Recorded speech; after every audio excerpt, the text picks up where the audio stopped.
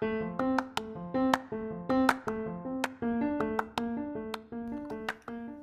there, welcome to the All Things Life podcast. I'm your host, Leela Ben. I am 21 years old and figuring life out, whatever that means.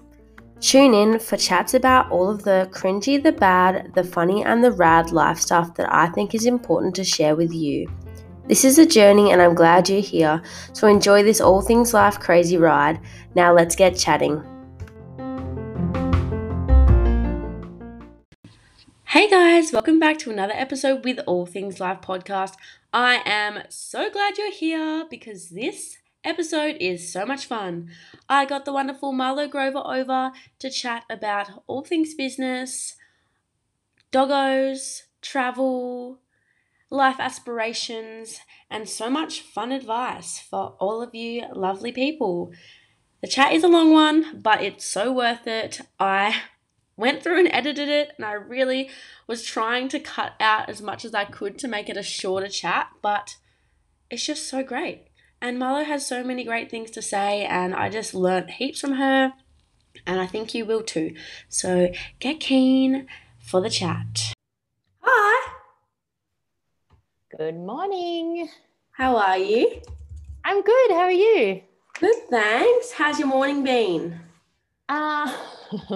Pretty hectic. I had Caitlin, who I work with on G Pump. She's based in London, so I was up this morning at 7:30 for a 2021 planning call. So I had that, and my husband is very, very hungover. So I've been looking after the dogs, looking after him, doing work. Like, it's been quite chaotic for a Friday morning, but keeps things interesting. How about you? How's your week been? Yeah, good, I guess. I still haven't gone back to work, but I go to the Savo, so that'll be good. But I've just How are you feeling about it? good. Well, I study full time, but I work at a doggy daycare. Living the dream, I know. So I get to bring my dog to work and everything, but yeah, I'm so excited to go back to work and hang out with some dogs. Oh, that's fun. Yeah. That's an awesome job. Yeah, so it's like I only just got it recently after COVID, and I hope to keep it until I finish my degree before I become a real adult. But no weekends, so I get to do fun stuff on the weekends. I used to work in hospitality, and I hate hospitality. Right? Yeah. So bad, especially because I'm a country girl from Western Australia. So when I worked in Melbourne hospitality, it was like so anxiety inducing because like everyone, it's so fast paced, and like they want their oat latte with like half a sugar and all this special stuff. Stevia, please make it decaf. Oh, and can I have a magic? Also like it 5 minutes ago. Yeah. And I was like, get out. Magic? What do you mean? That's definitely a Melbourne thing. But anyway, it was definitely an interesting experience. Oh, I'm a coffee snob now. Like, yeah. And I feel embarrassed when I walk up to the thing like, can I have a week-long black with a dash of oat milk? And like, I'm so embarrassed. I'm a week-long black? I know, what a little whoosh. Really? I know. Well, wouldn't you just have like just a normal black coffee? But I suppose that is a long black, isn't it? Well, so you just want it. I get it weak because I can only have a full strength coffee if I eat breakfast. Otherwise, it makes me shake. Okay. Like cool. This is me with like no coffee. I already have heaps of energy. I just drink it because it's like, I guess everybody drinks it and it tastes good, and I like got into it, but I can only handle weak.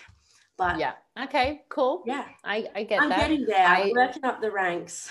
Yeah, I got a job as a barista like way back in the day at a coffee shop, and I had never even had a cup of coffee. Like, I was adamant that I hated it, and I started really weak with like a hazelnut syrup latte, which was, and then I had like 2 extra sugars, so that was like 5 teaspoons of sugar in a coffee. And then I eventually worked my way up, and now I'm like 3 almond lattes before 12 p.m. please. Like that's what I love. It's great. I'm not at that level yet. I've worked in a coffee van from the age of 14 and like in hospo since 13. But yeah, I only started drinking coffee maybe a year ago. Nice. Okay. Yeah. Nice. Yeah. And how long ago did you come to Melbourne? 3 weeks before the stage 4 lockdown. Oh, fuck me. Wow. Yeah, I drove across to Melbourne, Welcome. drove across, coming to live my best life and new opportunities, and then I was stuck in my Oh, house for like babe, I'm so forever. sorry. That is so Uh, horrible. but I it's was good similar now. story. Yeah. Oh, yeah, because you moved from Sydney. Yeah, yeah. Yeah. And then, yeah, it came down to Melbourne on the 1st of April. And then, we were in 116 days of lockdown from that day, right? Like, it was great. Amazing. Where do I sign? Oh, no. So Anyway, here we sad. are now living better lives. Maybe not our Yes. best life yet, but No. definitely better.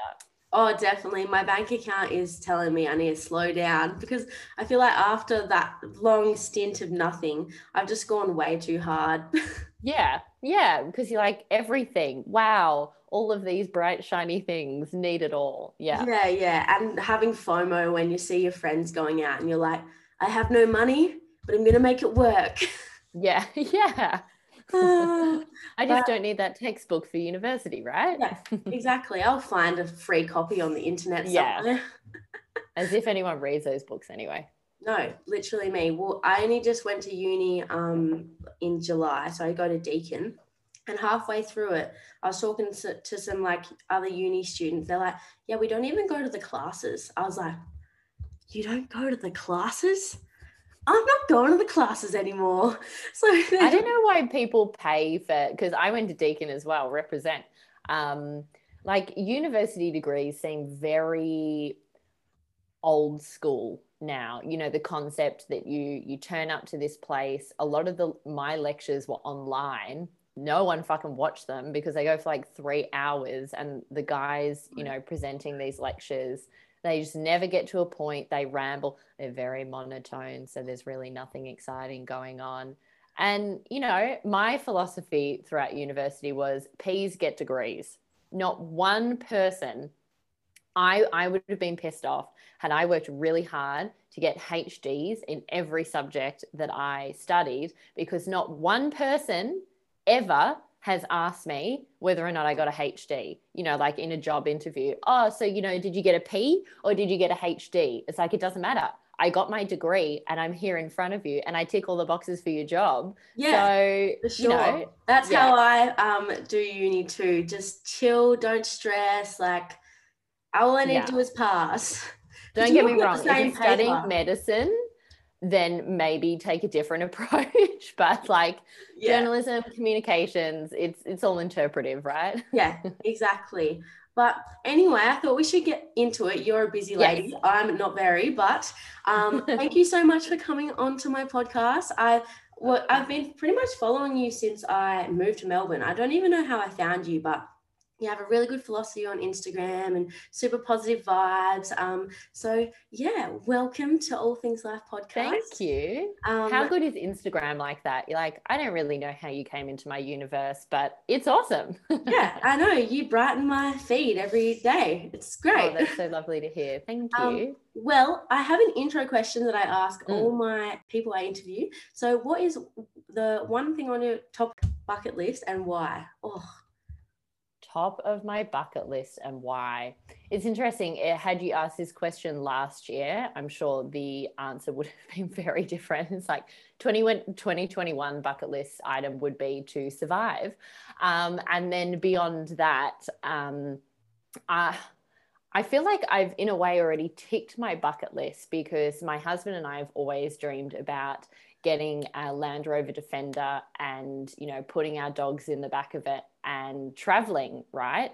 And on the 1st of January, that's what we did. We finalized the sale on the Land Rover Defender of our dreams. And then a week later, we got our second Whippet, Bambi Grover. So we've got the Whippets, and now we've got our dream car. And my husband has the ability to work remotely this year, and G pumps, you're able to do G pump wherever there's an internet connection. So my bucket list is exactly what I'm doing this year. So in many ways, I'm feeling very grateful for all of the shitstorm that was 2020, because it's presented us with this incredible opportunity. to put everything in the back of the car and travel Australia. That's what we've talked about for a few years now, and that's what we get to do this year. So that's our Yes. bucket list. I Yeah. saw that post and I was like, jealous. That's my dream. So, congratulations. Exciting Thanks. times ahead. Um, I also wanted to ask you a random question. What made you decide to get another female whippet? Because this is a good question, I suppose. Well, I feel like with the male and female, sort of relationship, Gracie's a very gentle whippet, and I feel like if we got a hysterical male whippet that was sort of full of energy, that would be too much for her. And we've just met other people that had whippets of the same sex, and they said that they got along really well. And we'd kind of picked a name, and I was like, Bambi Grover. I feel like that's our next whippet. So I would feel bad if we got a male whippet and then I called him Bambi. Although actually that's exactly what happened in the Disney book. So maybe I've got it wrong. Anyway, let's not get into the details, but now we've got two girls. Yes, well, that's so exciting. Dogs are literally the best. I have my own. Yeah. And And two, what type of dog do you have? I have a Kelpie. Oh, gorgeous. Yeah, he's a year old. He's very crazy, and I definitely don't think I could have two. No. But they're all worth like all the effort. So Absolutely. Well, it's interesting. Bambi is the polar opposite of Gracie. So Gracie was a very gentle soul. She was scared of everything, and she's eventually come out of her shell. Whereas Bambi is the opposite. She's like this bundle of energy. She jumps on your face. She wants to be in the center of everything. And she only weighs like 4 kilos. She's very, very sweet. And I was saying to Hugh the other day, I feel like Bambi is the second child that lures you in. So, you have the first child, and it's really great. It sleeps through the night. It doesn't cry a lot, feeds really easily. And you go, oh, this is so wonderful. Let's have a second child. And then you have that second baby, and it's like, I haven't slept in 40 hours. Why did we do this?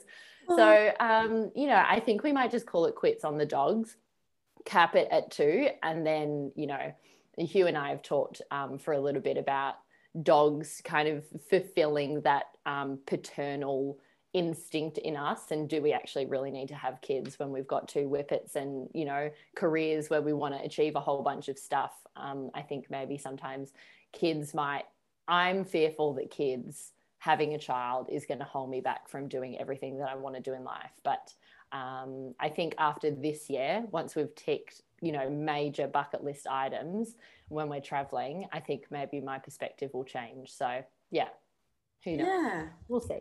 yeah, dogs definitely fill a hole. Not like I want kids at any time soon, but it's just like they actually take up so much time and energy and so much love. Like I'm like, I don't need a kid. I love Gracie like she's come from my body. Yeah. It's like I have birthed you. Like, I will do anything for you. I will die Yeah. for you.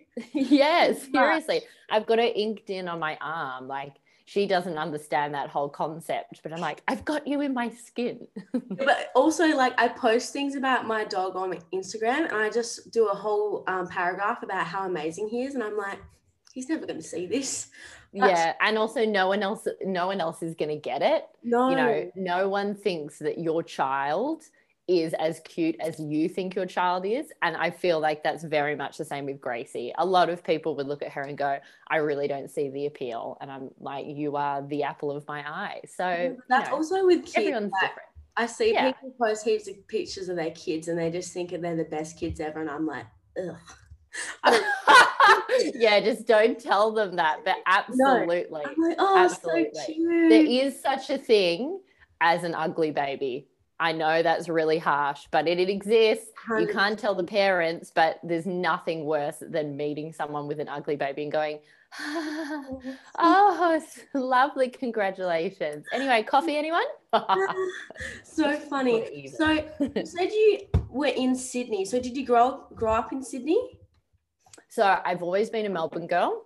I've always been a Melbourne girl, born and raised, in the rolling hills of suburbia. And I've I always had a dream to move to London, and my grandma's English. And I felt like before I'd even been to London that I had this connection to the UK. I love English history, English literature, Netflix shows. I love history and period pieces. So I feel like that's what always drew me to London. So when I met my husband, I was saving to move to London because my ex-partner, he was English, and he said, I'm not interested in moving back. And I was like, well, what's the point of being with an English person that doesn't want to go back to England? A ticket. And there are a lot of other things. It wasn't just that thing that ended the relationship. But I met Hugh, and I was saving to move to London. And he said, well, I'm actually looking to move to Singapore. And I was like, third date in, I was like, yeah, I could live in Singapore. I've never been, but cool. I think I was just looking for an adventure. And then Singapore didn't come to fruition. London wasn't a possibility with either of our work at the time. And then this opportunity came up with Hugh's work to move to Sydney. And I was working a corporate job at the time, and they had a Sydney office. So I said to them, hey, is there a possibility that I get a transfer? And they said, yep, absolutely. It was sort of, again, I'm very much a believer that the universe sends you things at the time that you need them. So it fell into place so quickly. Literally a week later, I was living in Sydney. But I definitely didn't do the mental preparation that was required in actually sort of moving your life. I sort of just packed my bags. It was a 45-minute flight to Sydney, didn't really think much of it. And then when I got there, I had really bad depression. I was really struggling in breaking into any sort of friendship group. Work was really fucking awful. I had the most awful client, and they were on Canadian UK time. So I was working with these horrible people at horrible hours, and the whole thing was just a bit of a shit show. So the start of my Sydney chapter was really challenging. And that's where G Pump came into it, and I needed an outlet. Hugh and I were engaged. We were saving for a wedding, so we couldn't really go out and, spend money on margaritas and meet people, which is kind of what you do when you move to a new city, which is what I imagine you wanted to do, right? When you came to Melbourne, if you weren't in lockdown. But by the end of our Sydney chapter, sort of after 3 years, I loved it. Sydney was like where I'd found myself. I'd, quit my corporate job. I'd started a fashion label. I felt like I'd met women that were on my wavelength. The weather's awesome. I loved it. I loved everything about Sydney. And then, 1st of April, 2020, our landlord said, hey, we're not going to give you any sort of rent relief, because we were really honest with them and said, look, my husband, has gone through a redundancy. We don't have money to pay rent right now. Is there anything that you can do to sort of ease the burden just in the interim? And he said, no, absolutely not. So he said, okay, bye, asshole. And then within 48 hours, we'd put our life on the back of a truck, and, we left our couch in the apartment. We left the bed. We were like, fuck you, you could deal with it. And then, we drove down to Melbourne in a rush because we thought that the borders were going to close. Yeah. Little did we know we were just rushing down to a complete shitstorm of a lockdown. And then, we were living in a friend's house for 9 months. And that's where the Melbourne journey restarts itself in 2021. Right. So you lived in Sydney for 3 years, and before that, what were you doing in Melbourne? So I was a corporate gal. I grew up as a ballerina, and that was my life for 20 years. And if I wasn't at school, effectively, I was doing ballet. Weekends were consumed with ballet. I was dancing at the Australian Ballet School. I just, competitions. Anyone that sort of dances or performs knows you know, you have these Stedfords where there's like 300 kids competing and your parents are sitting there for 7 hours to watch you perform for like 2.5 minutes. Honestly, it was just all consuming. So I did that for 20 years. And then by the time I graduated high school, I was like, I think there's, you know, something else outside of the ballet world, like a social life. And, you know, I didn't really know anything outside of the ballet world. So I definitely lost interest in it pretty quickly. You know, started to go to parties. You know, you start meeting people, you start drinking, and that very much kind of became the thing that I wanted to invest my time in, like just sort of understanding who I was without ballet. So I went to Deakin University, just like you, and I wanted to be Samantha Jones and I wanted to be a publicist. And after one journalism lecture, honestly, this guy, he was a fossil and he was the most boring man I have ever heard speak. And I was like, if this is journalism, I'm out. I cannot do this for 3 years. This is absolutely ridiculous. So I changed all of my subjects towards advertising and marketing because it had a creative element to it. Yeah. You know, I did consider enrolling at Deakin in performing arts. You know, and I did media and video studies while I was at university, and I did really well and I loved it. But at the time, my parents were like, well, that's not going to pay your bills. What kind of job do you expect to get if, you know, you go and do a theatre course or a dance course? And I can't blame them for that. You know, that's what a lot of parents do. They just want to ensure that, you know, you're going to have the best start in life and you'll be able to, you know, feed yourself.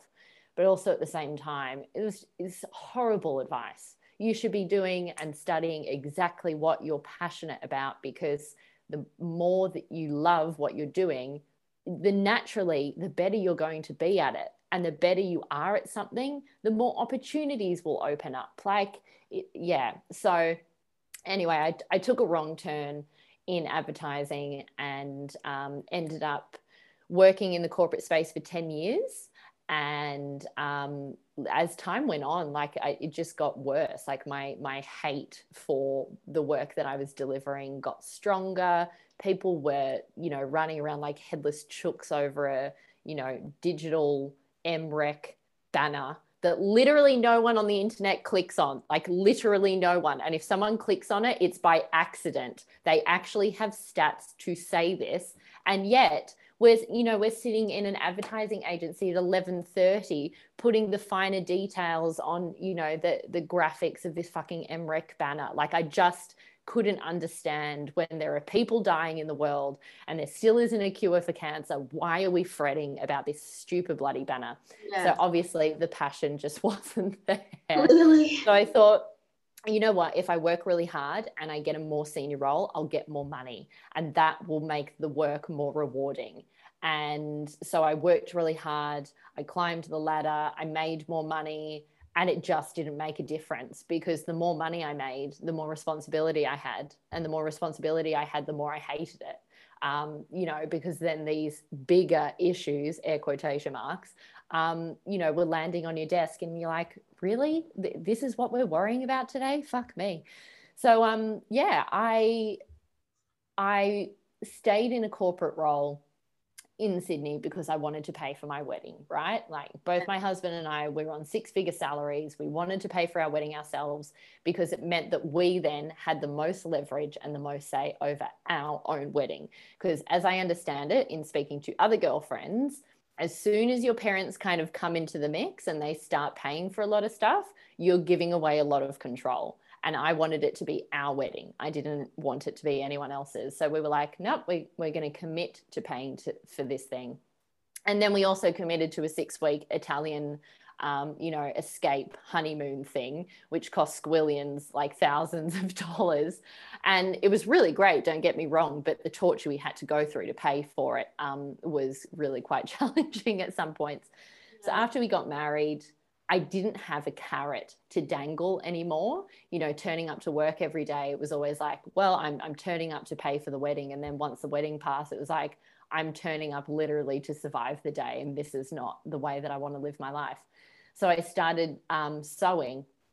and making my own clothes, just because that's what brings me joy. And I find that when you sit down at a sewing machine, so as to not sew over your own fingers, you really have to concentrate.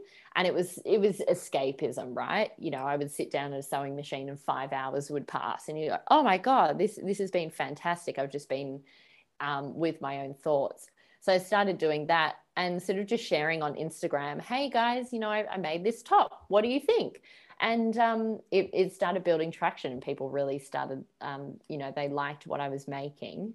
And like we were talking about at the start of this call, you know, the beauty of Instagram is you don't really know how people discover you or how you discover other people, but it just happens. And then you go, oh, what was my life without that person in it beforehand? All these amazing women from around the world were like, hey, I saw that top that you made. I would really love one. And I was like, oh, cool. Okay. So, you know, then they said, well, how much is it going to be? And I was like, I guess it'll be like this much. And they're like, cool. How do I get the money to you? I was like, oh, okay. I see where this is going. Let's make it a formal sort of transaction. And so I had all these orders banked up. So I was working, you know, my corporate role Monday to Friday. And then every night after work, I would come home and I was sewing these linen skirts and these linen tops. And then all weekend I was sewing and then standing at the post office for hours on end, posting out all of this stuff. And it was making me really happy. I loved the sewing element and the creativity of it. But what I really loved was building a brand and, you know, communicating with people and sort of providing a service. That made me feel really empowered. So had the conversation with my husband, and I just said, look, I think that there's something in here. This is what I want to call my brand, you know, Marlo by Marlo. It's all going to be made here in Australia. It's going to be made to order. It's all very slow, very sustainable. I want to give it a go. So I handed in my resignation, and yeah, then it was full steam ahead on a fashion label. Which is awesome and takes courage. I did want to go back and ask, like, the advice you got from your parents, you said it was horrible advice. Do you regret listening to that advice? It's a great question, because 50% of me wants to say yes, because I still think to this day that I would make a fantastic actress. Like, I think that I would smash Hollywood out of the ballpark. I love theater. I love performing. And that's always been in my blood. And, you know, I'm sure we'll circle around to it, but that's exactly what G Pump gives me now, right? So at the time, I wish that I had studied exactly what I wanted to do, because I know that I would have been successful in doing that. The second part of that is, in a way, I am glad in hindsight that I suffered for those, you know, 10 years and learned a lot, because I personally think that I have really strong communication skills. I know how to run a business. I know how to build a brand. I know how to build a website. I know how to manage difficult personalities. I know how to have, you know, negotiate with, you know, international stakeholders and very senior, you know, members of staff. I have all of that experience, which has now put me in the best position possible to go out and, one, establish a business, and two, also take that business to a corporate audience, because I myself know what it's like to work in that corporate audience. I know what they're looking for. So, you know, I wouldn't have that skill set had I not taken that wrong turn. And I would also say that when you really, really hate something, it really, really drives you to find what you love. And when I hit rock bottom, it really forced me to reflect on what I wanted to do with my life. What did make me happy? What was I really good at? Because I was good at project management, but I also hated it. And just because you're good at something doesn't always mean that you're going to enjoy it either. You know, you might be really organizational, but it doesn't mean you want to be an event planner. You know, you might really hate people. So, you know, you can't take time back.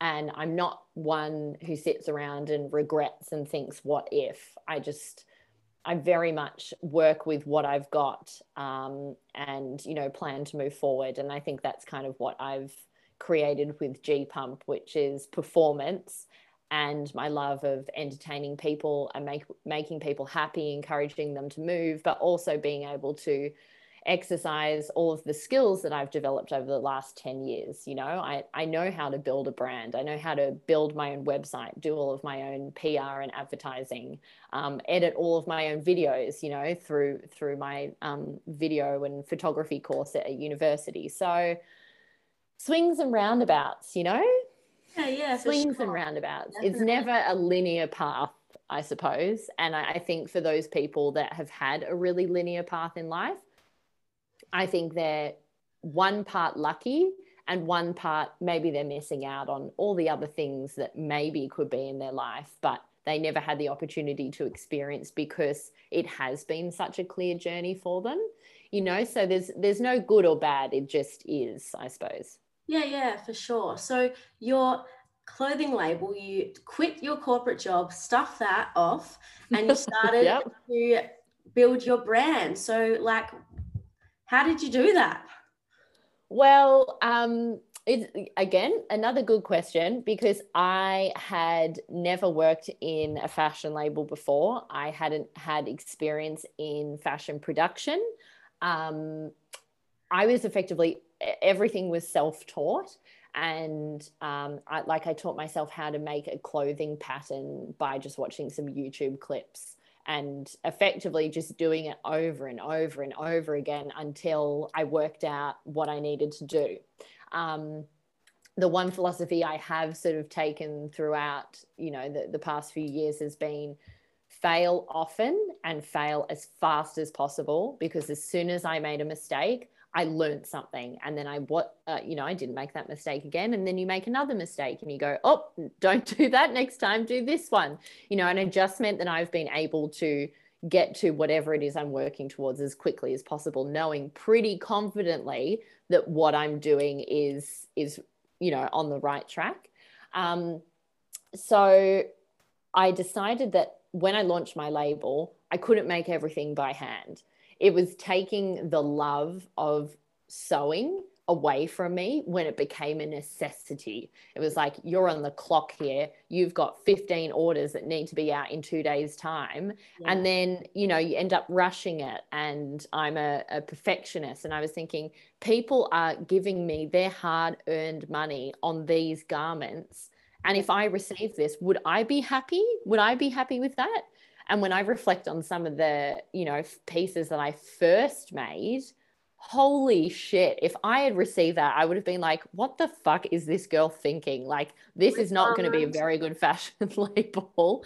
You know, like even just making sure that all the threads are tied off and cut and everything's pressed and beautifully presented in the parcel. You know, it's all part of the experience. And I think the fear of not being able to deliver the ultimate experience every single time freaked me out a bit. So I thought, I'm going to bring on a manufacturer. And I you know, hadn't worked with one before. I didn't know where to go. So I just walked into a whole bunch of wholesale fabric stores in Sydney. I said, hey, I've got this label. Excuse me. I'm looking for a manufacturer. Who do you recommend? And the thing with Australian manufacturing is because the government and the industry effectively doesn't want to support its own manufacturers because it's so expensive, you know, for multiple reasons. And everyone goes off seas and, you know, pays women 50 cents an hour, you know, to make a t-shirt, means that now there's a very small collection of manufacturers in Australia that have a monopoly, and they can effectively charge whatever they want because it's them or it's China. And that's kind of what I discovered in my journey. So they said, look, I can recommend this person and this person. And I spoke to them, you know, I gave them samples. I asked them to, you know, create the basics effectively of my collection. And it was just a matter of, yep, we kind of get along. Your prices are somewhat competitive. Yep, the product looks good. Let's try it out. And I have to say, I was pretty lucky in that my manufacturers took me on knowing obviously that I literally had no fucking idea. And they were like, cool. So where's your pattern and your order sheet for this? And I was like, oh, I didn't know that I needed one of those. And rather than them going like, there's the door, we don't have time to educate you, like go to fashion school and then come back. I think I was just so determined to just learn and make it work on the spot that they were like, yeah, okay. And like I was paying, anytime I got an invoice, I could pay it. So I suppose for them, it was like, well, as long as she keeps paying, we'll just keep answering her questions. So I, just kept at it. The thing that I really struggled with fashion is that you need so much money to get something off the ground. And you'd invest all of this time and energy in doing up your design. So you design a collection, then you get it patterned. And I was working with a young designer through one of the universities at Sydney because I wanted to support, young women and men that were coming up through, graduating courses. So I worked with a lot of them, and Jade would help me do all of my patterns, which would cost a fucking fortune because patterns are so intricate and vital, right, to the outcome of your product. And then we'd sample it. That would cost. It's always double the price or 3 times the price. And then we'd sample it again because we needed to make some adjustments. And then like minimum quantity for me was 10, right? But when you're making 10 handcrafted, like beautifully finished white cotton shirts, that's a shitload of money. And that was only one garment in the entire collection. Yeah. And the thing that the fashion industry has created is this horrible cycle of we always need new, we always need more. There's 6 or 8 seasons now in a calendar year. There's resort, there's pre-resort, there's pre-fall, post-fall, winter, spring, I don't know, like garden season. It's actually ridiculous the way in which we have demanded that consumers always have new, and that designers are constantly just producing shit at this point, because I don't know who buys all of this stuff. So I operated on a made to order basis because that was the only way that financially I could make the business work. I got the money from the customer, which then allowed me to, place the order, get the garment paid for, and then post it off. But, I would say I'm a good project manager, but I'm not good with a calculator. And at the end of some of these garments being made, I wasn't actually making any money. Like it was quite a roller coaster journey. So as much as I loved it and all the lessons that I learned from it, MBM is still running. I'm still selling, my ready to wear pieces to customers. And every now and then I get a sale through from, and I get a Shopify notification. I'm like, oh yeah, that's right, I have a fashion label. But it just wasn't financially viable. And I also didn't like the idea that it didn't matter how good a collection was, people were just always going to wait for the next one. It was just never ending and quite exhausting. So that was the journey of the fashion label. So anyone listening who's thinking about entering into fashion, just take note of all those things. Yeah. So why was it important for you to keep the manufacturing in Australia? A few reasons. I thought, given where I'm at in my fashion journey, I am not in a position to be having conversations with people overseas where English isn't their first language, because I clearly don't have all the ideas of what the fuck I'm doing. So I really need someone who's prepared to have that conversation with me. 2, Australian manufacturing is completely dying. And if I'm not going to support it, who is? I liked the idea, like, for example, my uncle is a wool producer in Victoria. And I really liked the idea of being able to trace the wool off the back of his sheep. I was going to do a whole winter campaign around it. And I was going to, go down to the wool sheds with a camera and get behind the scenes footage and watch this wool being shorn. And then it was going to go to a processor in Australia. And then it was going to be, spun, turned into wool, and then it was going to be knitted and end up in one of my garments, right? It was going to be amazing end-to-end process. Turns out, because the Australian government has decided to, again, not invest in its own economy, it's cheaper to shear these sheep in Victoria, bundle it all up, send it offshore to China, where, again, these people are paid 50 cents or whatever it is to wash and pull all of this wool. It's then spun, and then Australia needs to buy back that wool, where it is then turned into a garment. And I was just like, what the fuck? This is so backwards.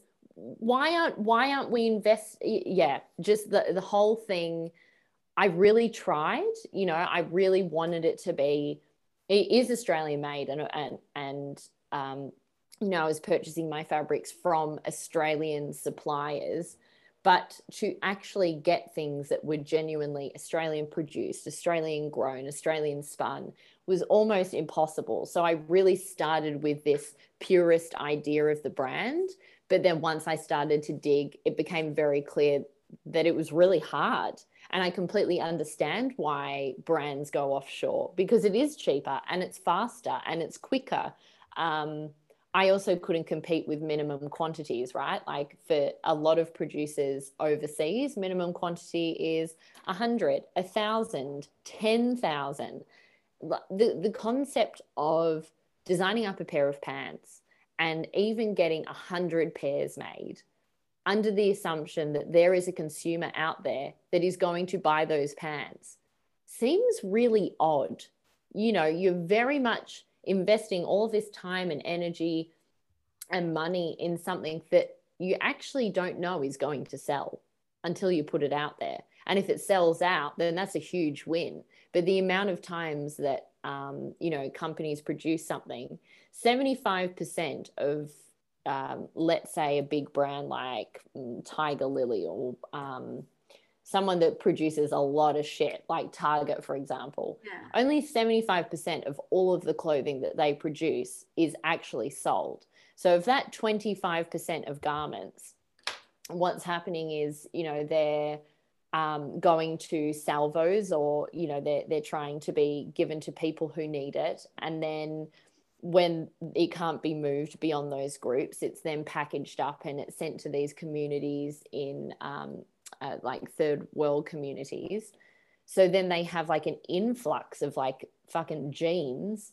And then what happens is, because there's an influx of clothing that the Western society doesn't want to purchase, it means that all of these communities in third world countries, where they might be, making tops and local garments, they then don't have anyone to sell them to, because Western society is just shipping over all the clothes that they don't want, because it's cheaper to make 10,000 t-shirts than it is to make 100 t-shirts. Like, humanity, what the fuck? Wow. And like, listening to this, I don't feel like the normal person would like even think about that. Like, I just go to the shops, I buy my shirt, and that's as far as that goes. I wear it a few times, and then it's kind of old now, give it to the op shop. Like, it's actually it's just a crazy society that we're living in. And especially in Australia, it's like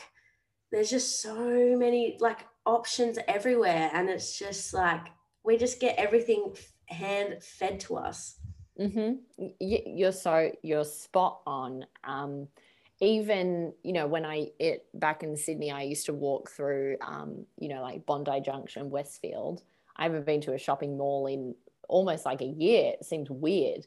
But you're walking through these malls and they're filled with stores like Just Jeans, Jeans West, Dotti, Portman's, Q. All of these stores that have racks and racks and racks of shit, and no one is buying them. The racks are always full. And then you have, you know, Black Friday sales, Boxing Day sales, New Year's Day sales, there's too much. There's too much of everything. Yeah. Even the idea of like car yards or, you know, car manufacturers. Why would you make a car in a particular color, in a particular model, if you don't know that there's a consumer that's going to buy that car? Why can't we? And again, like it's a world mindset that we need to change, that just because we want something right now doesn't mean that we need it right now. Like Amazon Prime or Iconic, right? You order something on the Iconic in Sydney at 10 a.m. and you can have it at your door at 2.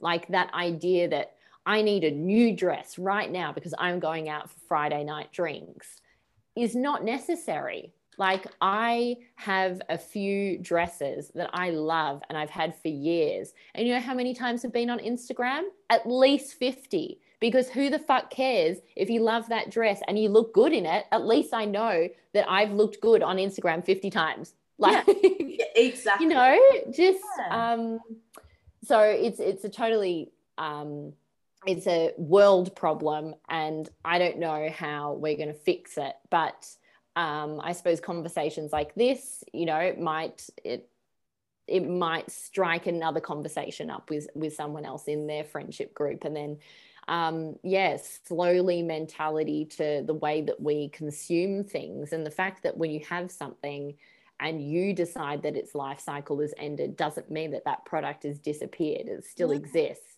You just don't see where it goes. But then also, you like saying the word need. That word means we need food, we need water, we need shelter. Everything else is just a bonus, right? Exactly. Yeah. Like, we are this most selfish society and just like so careless. I've got a whole, like back there, I've got a lot of clothes back there, you know, but yeah, like I'm coming to the point where I'm the same, where like I've got dresses, well, because I've moved from WA to Melbourne, I'm like, oh, so I had this mentality where I was like, so I can rewear all these dresses because I'm going to be around new people, you know what I mean? yeah. Which is so bad. But now I'm just like, look, I don't care. Like, I can't afford to buy a $50 to $100 dress every time I go to a new thing. And then it just sits on my rack and just looks at me. So between lockdown, like having to move our stuff from Sydney to Melbourne and being in lockdown and only wearing like the same pair of grey male tracksuit pants for literally like 40 days in a row, and then packing up our stuff again and, you know, getting ready to hit the road. There are things that have been traveling with me for 3 years that I didn't even know that I still had. Like, what kind of society are we living in where we have things that we don't even realize that we have? Like, that is excessive living. And I know I'm a contributor of it. Like, we're all guilty of it. Yeah. And sometimes it overwhelms me to the point where it's like, oh, I don't know what to do. But even just having the conversation, you know, sparking a change in mindset is, you know, the best way that we can control it. But I honestly don't think that much is going to change. Like, the way that the world works around the economy being the most important thing rather than, you know, quality of life and people's well-being, and are we looking after the earth? Oh no, but what about the economy? It's like, oh god, okay. No, I know. And it's just like it's just this could be like a whole podcast. Just this, I know, yeah. I think we've really fallen down a rabbit hole. Yeah. But yeah, I fully feel that, and maybe I should try and find somebody that could talk to me about this for a whole episode, because it is insane. And it this sounds so bad, but even just like thinking about bringing another kid into the world, I'm like, I'm going to be so overpopulated. Seriously, watching David Attenborough's documentary was almost like the last nail in the coffin for us. There are 2 reasons that for me that stand out to me that the world is burning. It is overpopulation and overconsumption and production of shit. So like even just the fact that we, you know, have cattle on land and all the feed that we grow to feed these animals, which we overconsume, all of that feed and that grain we could be giving to people in countries that don't have access to food. And we could be channeling all of these profits from these large corporations into communities that don't have access to clean drinking water. Like, we don't need to keep having 5 or 6 children. Like, we are at the point where the world is just going to explode. Yeah. So we, you know, we've talked about adoption, because, you know, there are plenty of children in the world that have been born into circumstance where they don't have parents and they don't have a good quality of life. Yeah. And I love Gracie, like, she's come from my body and she's not even the same species. Like, imagine if I adopted a 6-month-old human baby, like, that would be my baby. And you know, it's one less human on the planet. I don't know. It's so overwhelming. But also, you have to be brave enough to face it and go, yes, it is overwhelming. But if we keep turning a blind eye because it's easier to do that than to not think about it, well, then we are going to send ourselves extinct. Yeah, I actually need to watch that David Attenborough documentary. Is it on Highly Netflix? Recommend. Yeah, highly recommend. I think that's tonight's watch. Yeah, do it. No regrets. So your clothing labels fully changed your perspective on the fashion industry, and it's kind of on the back burner now. And now you have G Pump Fit. So how did that start?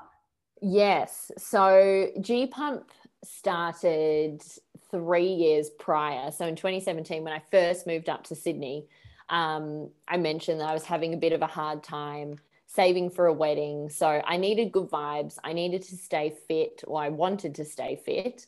But I didn't have the money to spend on like a $37 boxing class in Sydney, because Sydney prices are just outrageous.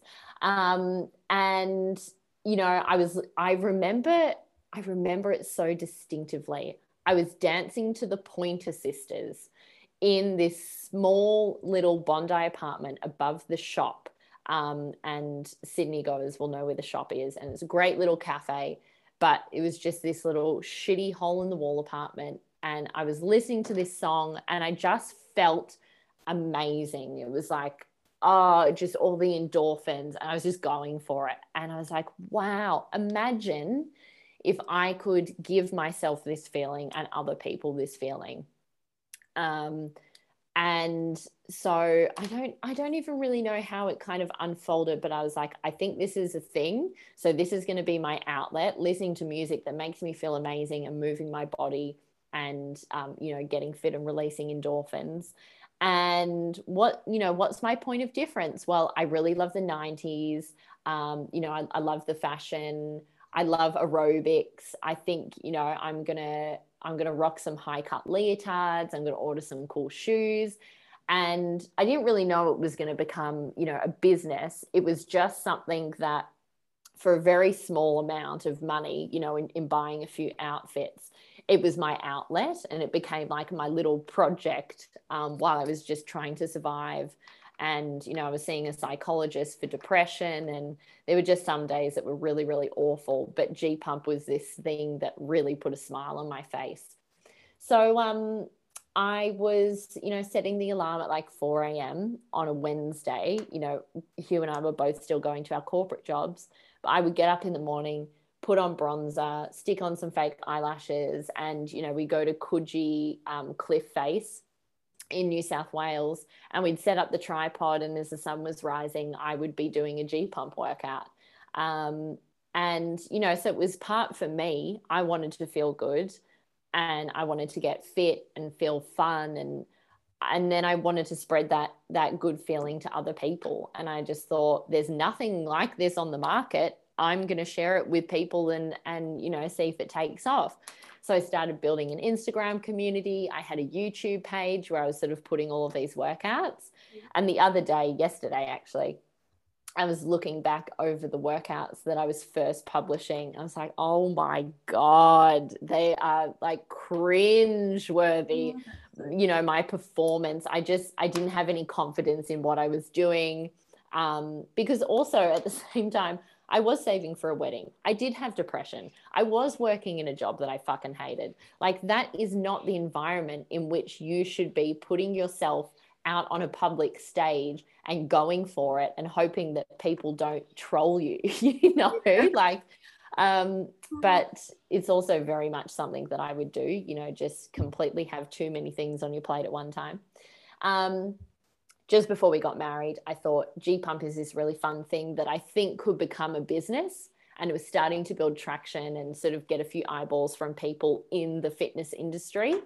But I just thought, I'm not going to do it justice. We're about to get married. I'm still working this full-time job. It needs proper planning, and I don't want to shit on it effectively. So I'm going to put it on pause, and I'm not going to delete anything. I'm just going to see what happens. And again, this is the brilliant thing about the universe. If you are open to receiving what it has in store, then, you know, it kind of comes back around. So 2020, you know, MBM, the fashion label, is looking really hard, especially because, you know, everyone's now in lockdown. My manufacturers weren't manufacturing. No one had sort of disposable money to be spending on $350 made to order shirts. You know, I get that. Gyms were closed. Incidental exercise had completely disappeared because people in Victoria couldn't leave their house for more than an hour, right? And, you know, once you sit on the couch for consecutively 4 or 5 days, it becomes very hard to get off it. You know, speaking from experience myself in lockdown. So it's like, I think this is the time for G Pump. Like, I needed G Pump originally when I was in a really dark place. And hello, I've now found myself in another really dark place. And I think everyone right now could do with some G Pump vibes. So I reopened it, and I ordered, you know, this huge backdrop for the garage, the house that we were living in. And I kind of just went all guns blazing. I was like, we're reopening it. Here's the Instagram page. You know, what's my social strategy? It's not going to be on YouTube. It's going to be a, you know, subscription model. I did my research into all these different platforms that I could use. I got a proper studio set up. Like, I went into it thinking to myself, this is the only option that I have. So I need to do everything in my power to make it work. Yeah. And because there was literally nothing else to do during lockdown for 116 days, I worked on G Pump for 12 or 13 hours every single day for that 6 months.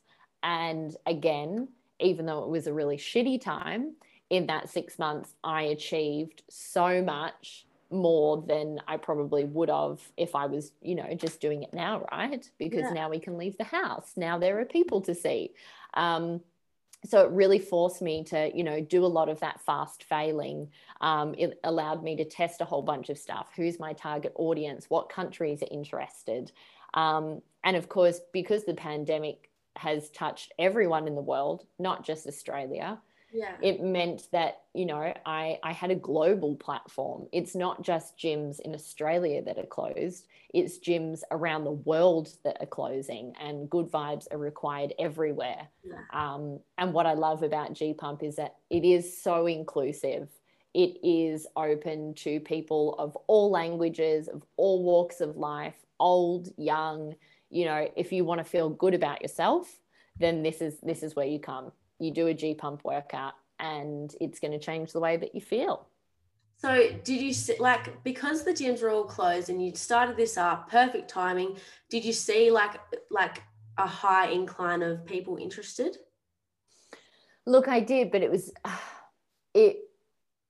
was mixed, because yes, gyms were closed, and yes, there was this brilliant fitness offering that was ready to go, but because people were so down, because money was so limited, in any other circumstance, if there wasn't a pandemic and gyms just happened to not be a thing, then I think there would have been an incredible, you know, traction rate. But because, you know, people's mental health is really being affected, yes, G Pump could help you with that, but it was making that first step. And I think a lot of people were already so down by the time G Pump actually launched, because a whole, production of lighting, delivery delays, everything just took so long to get set up with G Pump, that there were so many times when I spoke to my psychologist, I was like, if this backdrop doesn't arrive by next week, I'm just not doing it. And she was like, okay, cool. So what are you going to do if, so the backdrop doesn't turn up? What are you going to do if you're not doing G Pump? And I was like, yeah, good point. So I guess I'm just going to wait for the backdrop to turn up. So I felt like I, sort of missed this wave of lockdown opportunity. And then little did I know that the second lockdown in Melbourne came, and I was like, oh, here we go again. Yeah. But it's been interesting now that, work's going back to normal a little bit for people in Australia anyway. That because mood's changing, weather's changing, work's changing, even access to money and consistent, flow of money means that there's been quite a lot of traction, which has been awesome. And also, just people discovering G Pump. It just takes a while. And I'm not very patient. I'm like, I'm doing all the right things. People are saying that they're loving it. Why aren't there more people, subscribing to G Pump? And it's like, because there are 7 billion people in the world. And right now it's only being seen by a fraction, amount of those people. So yeah. I just need to keep working hard, and eventually, the good word will spread. Yeah, so you're going on this big traveling adventure and you're obviously taking G Pump with you. Yeah. Like, have you seen long-term plans and considered more one day opening your own like studio or anything? Yeah. So I suppose this year is all about really building a name for G Pump. So, I've got the product offering down pat. I know who my target audience is in terms of, technology and everything else that goes with it. That's sorted. This year, the focus is building the brand and delivering epic content. So, doing a G Pump workout on Hamilton Island, Rottnest Island in WA, in Bay of Fires in Tasmania. Like, I just want to be creating incredible content for the brand. And I think that's really going to take it to the next level, because I know that the fitness industry is super saturated, right? There's plenty of chicks on Instagram in black activewear that are doing squats, and you can do squats with them for free, and that's really great. But if you actually want to change the way that you feel about exercise and make a long-lasting impact to your lifestyle, then that's what G Pump is there for. And I want it to be an experience where you can tune into a G Pump workout and escape. If it's you've found 15 or 20 minutes in your day to do a G Pump workout, I want you to be able to tune into this workout that's being filmed in Tasmania and actually feel like you're there. So it's almost like a travel experience as well. And, again, for my European audience, I've got a huge US audience, and quite a few ladies in London that are part of the Pump Squad. They can't travel. Who knows when international flights are going to open again? It's a great way of exploring Australia. And I would love, a massive goal of mine for this year is to be working with the Tourism Australia board, to be discussing how we can get G Pump on a global platform to promote Australia as this incredible place to come and work out and do a G Pump. So that's the aim for this year. And then, based on my goals for memberships and growing the Pump Squad, I think, end of 2022 is when I would love to open up a G Pump studio. And it's going to be this sacred G Pump space. I know exactly what it's going to look like. I know exactly how you're going to feel when you walk in the room. And I just love the idea that I can take those classes in person and see in real time the way that G Pump is changing the way that people feel. Yeah. It's going to be a very emotional experience. But setting up a studio and doing all of that requires a lot of money. So I'm going to need to just work my butt off literally this year and next year to make that studio dream a reality. But we'll get there. We'll get there. And you got to put it out to the be universe. positive. Yeah. Like, you having these like thoughts and dreams is what's going to power you to get there. People are starting from the bottom and they're not like passionate about where they're going to get to, and I feel like that's where a lot of people go wrong, and you just seem really passionate about it, which I'm so excited for you. Like, so many exciting opportunities ahead. I also was going to say, I hope you're stopping into Esperance in WA. Yes, that is a beach town that has popped up quite a few times. Like, sort of when I've put it out to people to say, hey, where are your go-to places? It's popped up a lot of times. So if I can get a G Pump photo with some Joeys in the background, then that would be the ultimate like branding photo for G Pump. Like kangaroos on a beach in a leotard. Esperance is stunning, but it's just a small town. Like, it's very sleepy, 15,000 people, and not like somewhere you want to be when you're 22. Like, you kind of want to spread your wings and experience new things.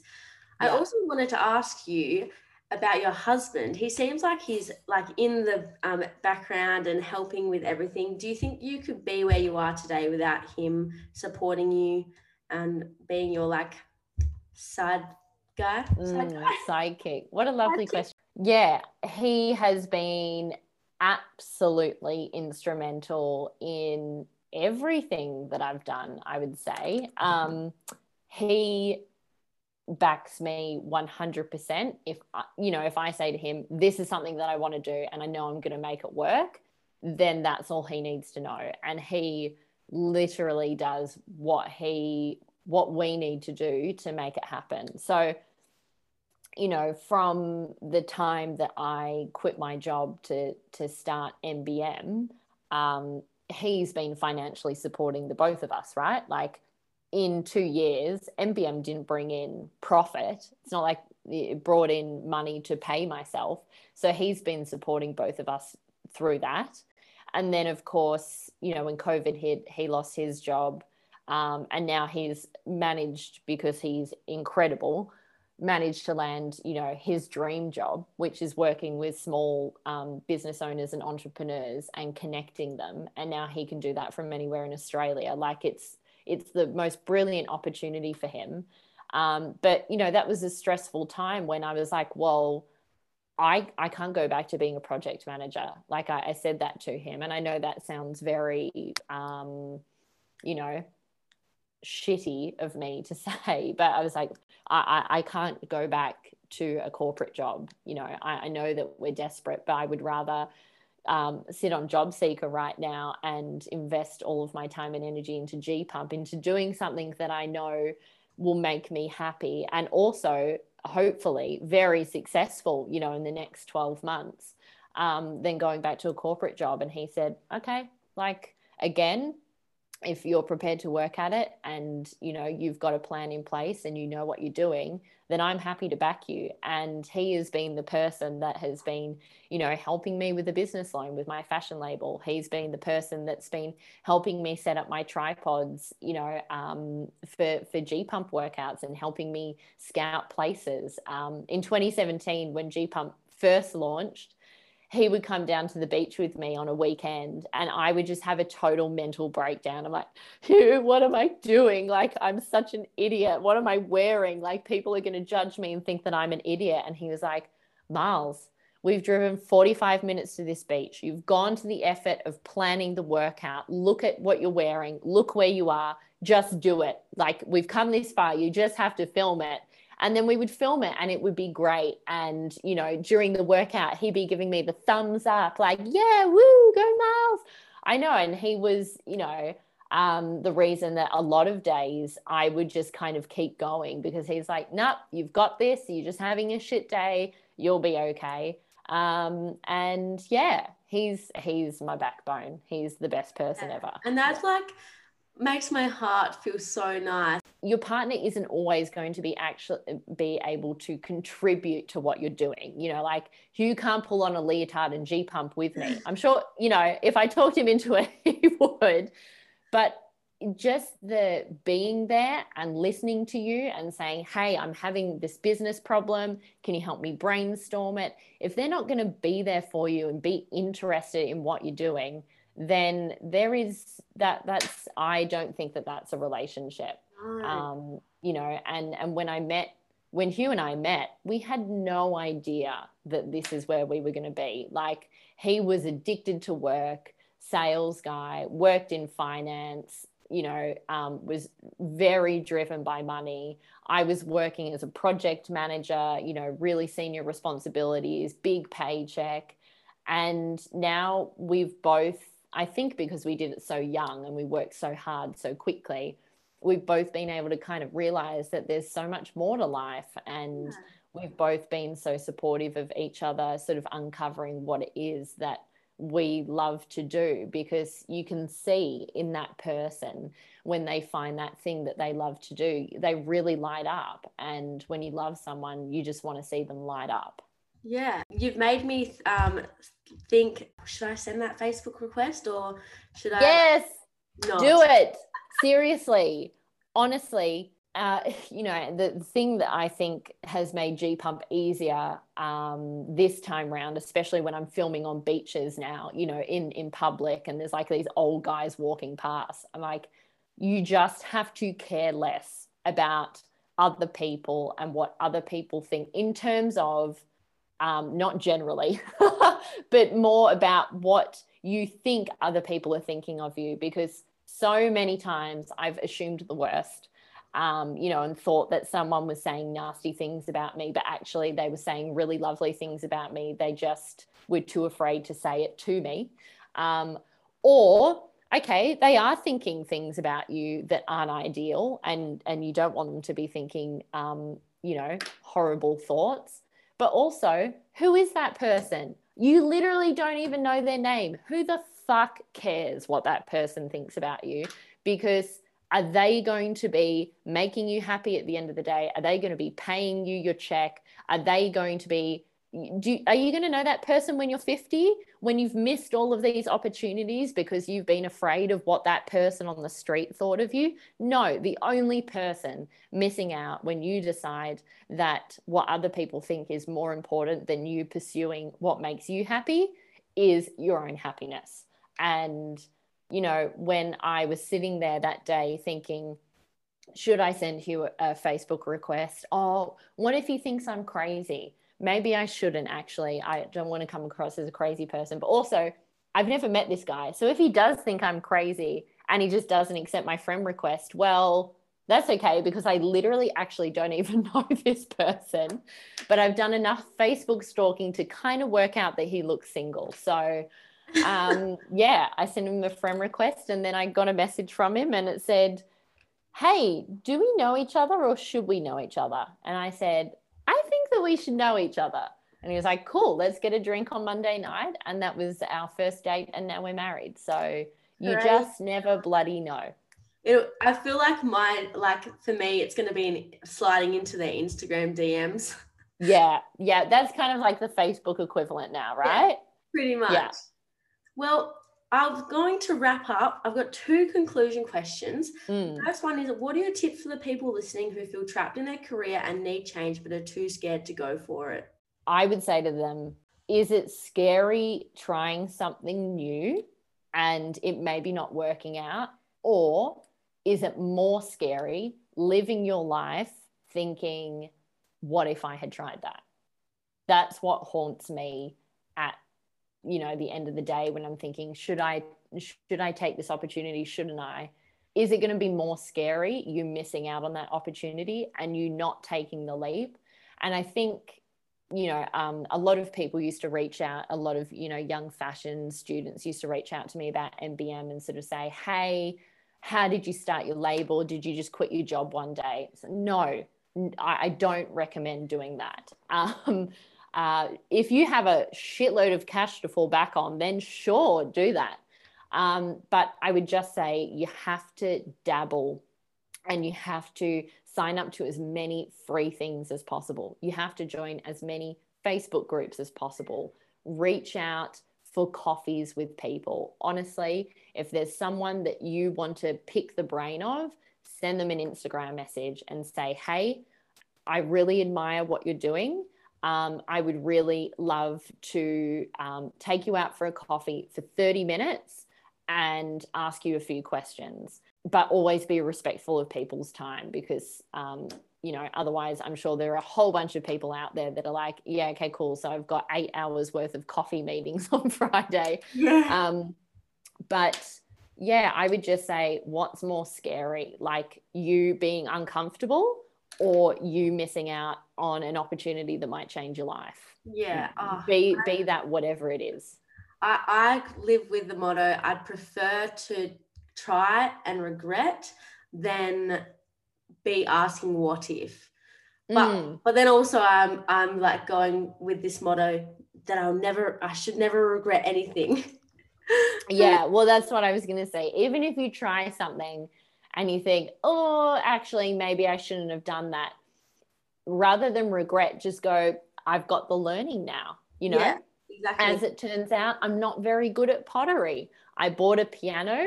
I tried playing it 3 times. I was like, actually, I don't think, music is for me. I don't know how to read music, so I don't know why I bought a piano, but at least I bought it, and my intent was there, and as it turns out, it's not for me. So now I'll just move on to the next thing. Seriously, I feel like you and this podcast answers that question anyway. Oh, that's lovely. Yeah. And the last question, I added that question in just for you, but the last question I ask all my guests is, what is one thing you would tell your 21-year-old self that you wish you knew back then? Oh, hoi, hoi, hoi. I think one sentence answer would be, don't change yourself for anyone or anything, because the way that you are is awesome. You just haven't found your thing yet. And when I say your thing, you haven't found your people yet. You haven't found what you're passionate about. You haven't spent enough time away from your parents, and you haven't quite found your voice yet, but you will. So just stay as true to yourself as possible. And I wish I had done that, because when I think back to 21-year-old Miles, I was very confused as to, dating for the first time, trying to sort of navigate a career, dealing with men in the workplace, just so many things that, there were things that I didn't say that I wish now I had, or I'd stood up for myself in situations where I thought, oh no, I don't want to be that person. Just I would say stay true to yourself, Miles, because one day you will find your tribe and they will love you just as you are, and there is no need to change. Yeah, and I feel like that's such an important message, because in this day and age, social media just makes life so much more confusing as a young person. And you're like, oh, but they're doing this and they've got all this money and they do this, and like maybe I should change to be like that. Or so much of that shit is fake. Like that, and I really got that exposure in Sydney. These people that look like they have it all. No one has it all. What is all? All is going to be different for so many people. So don't compare someone who's been doing something for 10 years to yourself who's been doing it for 6 months. It's completely crazy. It is so crazy, but it is a torture device as well. Social media is amazing and torturous at the same time. It's just putting those limits on yourself, I suppose. Yeah, for sure. Well, thank you so much for your time today. I've really enjoyed this chat, and I feel like it's like opened a lot of cans of worms for lots of people. Worms everywhere. All over the place. But I'm really excited to see your adventuring in your new Defender with your 2 little doggies, and I can't wait to see you in Esperance as well.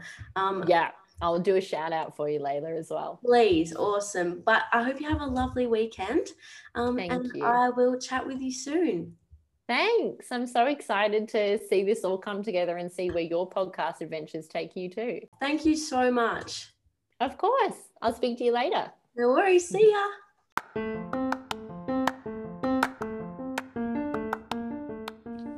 Thank you so much for listening to this episode. I really hope you got as much out of it as I did. I've left Marlo's handle in my bio if you want to follow her on Instagram. I definitely recommend because she lights up my screen every single day. I also left her clothing label website and her G Pump Fit website, so definitely check those out too. Lastly, don't forget to follow All Things Life Podcast on Instagram. It's literally just All Things Life Podcast. For what do I even put on there? I put quotes, I put tunes on Tuesdays, I put TikToks for a laugh, I sometimes post some recipes, and I just have some yarns on there too. So keen to see you there, and I hope you have a lovely week, and I'll speak with you soon. See ya!